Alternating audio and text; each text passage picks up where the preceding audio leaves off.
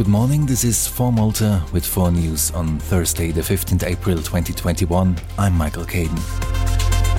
Jürgen Fenech, who is accused of complicity in the murder of Daphne Caruana Galizia, was again denied bail. Deputy Attorney General Philip Galia Farrugia laid out how Fenech had planned his failed escape in November 2019. Galia Farrugia told the court that investigators had traced huge money transactions from accounts in Dubai and France before Fenech's arrest. Go while you're still in time, Jürgen Fenech's uncle and brother urged him in text messages hours before he tried to leave Malta. Further messages suggest that Fenech intended to sail to Sicily, from where he, his brother and a man called Simon would have taken a private flight to Nice. Once in Nice, the 3 men would have found a truck ready for a road trip through France. Further messages between Fenech and his uncle refer to a K and whether he had spoken to him. Yes, he told me to keep calm, nothing will happen today. Jürgen Fenech was intercepted at sea and arrested aboard his yacht on the morning of 20th November 2019. Commissioner for Standards in Public Life George Heisler found Minister Carmelo Abela in breach of ethics for publicly funded political self-advertising.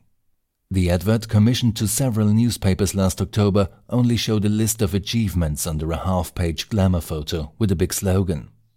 The Standards Commissioner said that Abela spent more than €7,000 on an image-boosting campaign rather than provide any information of value to the general public.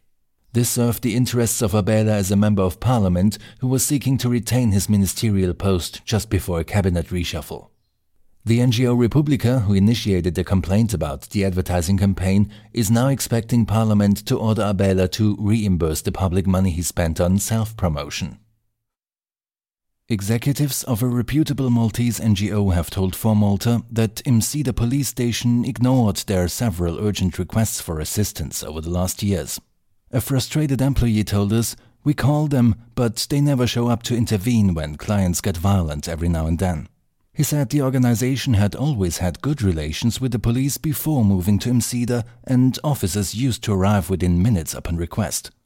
Leaving employees and volunteers on their own in dealing with these situations is not fair on them. They give so much every single day.